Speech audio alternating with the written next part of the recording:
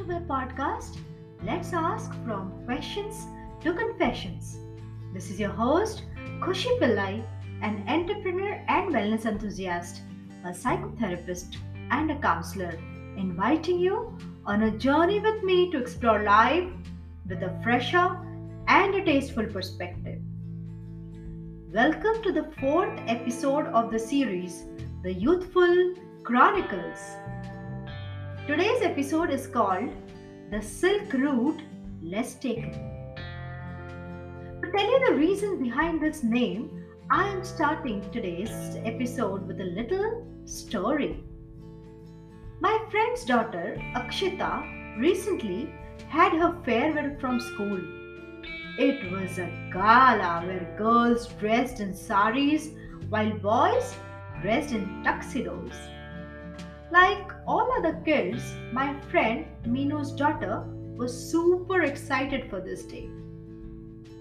She had always asked my friend Minu to let her wear the blue silk sari for her 12th standard farewell. My friend Minu had got that sari when she was on a trip to Udaipur to wear to her own farewell. The sari is woven in traditional Rajasthani style and is made of pure silk. It is a beautiful piece of clothing with artful borders and perfect finishes. The cherry on top of all this is that this sari has always been adored by her daughter. So, when the day finally came, Meenu excitedly dressed her daughter in this beautiful piece for her farewell. Once she was ready, Meenu told her daughter that she looked as pretty as the Queen of Udaipur. This was a compliment that Meenu always wanted to get from her mother. But all her mother said on her farewell was, "You look like a girl and come home on time." I didn't want it to be like that with her. I really wanted to connect with her on that precious day, my friend told me while narrating the story. Then Meenu continued to tell the story and said, "So I asked my daughter, is there someone you want to impress with the sari?" My daughter looked at me with wide eyes and in total shock of, did I really ask her that? I just started laughing. It's okay if you don't want to tell me, but whoever it is will go totally crazy when they look at you in this exquisite piece, I told her, smiling. She blushed a little and smiled warmly at me. Didn't think I was so free spirited, Minu told me later. I had to be a little strict when she was in school, but now that she is a grown woman, I wanted to treat her like one and show her that, in her own words, I can also be chill. She said to me while doing air quotes for the word chill. I was happy to see she was trying so hard to connect with her daughter that she even tried to learn her lingo. This was my friend's first step to connect with her daughter. Her daughter is grown up, and instead of babying her around, my friend values her daughter's opinion and treats her as an equal. So, this is what I learned from this story. If parents try to understand where their kids are coming from, they will be able to connect with their kids better. My daughter had an exam a few days ago.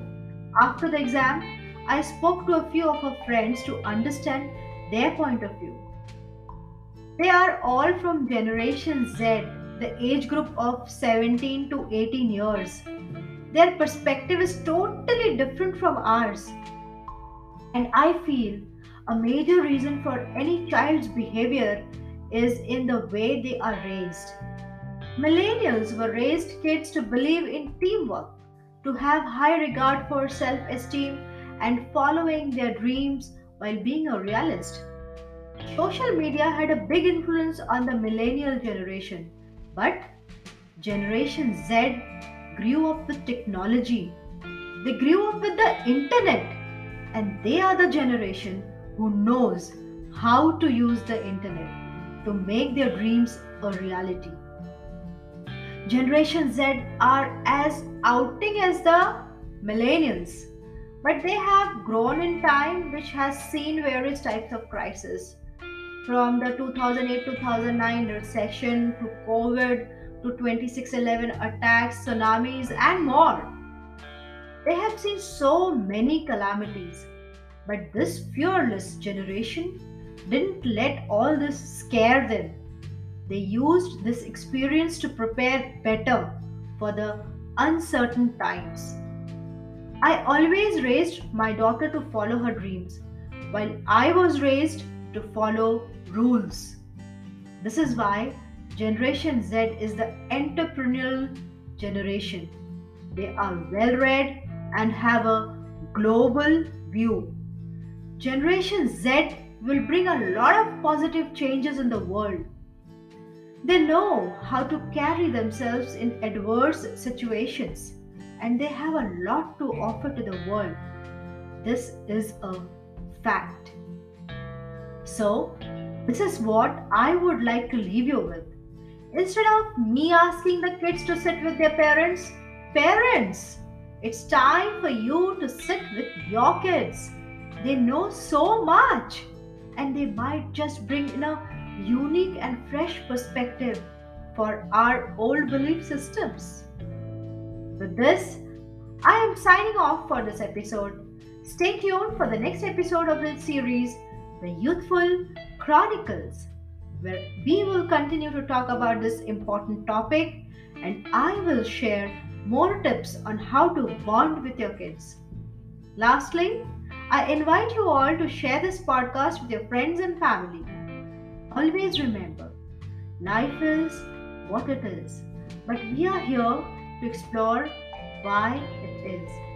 This is Khushi Pillai, and you have been listening to Let's Ask from Questions to Confessions.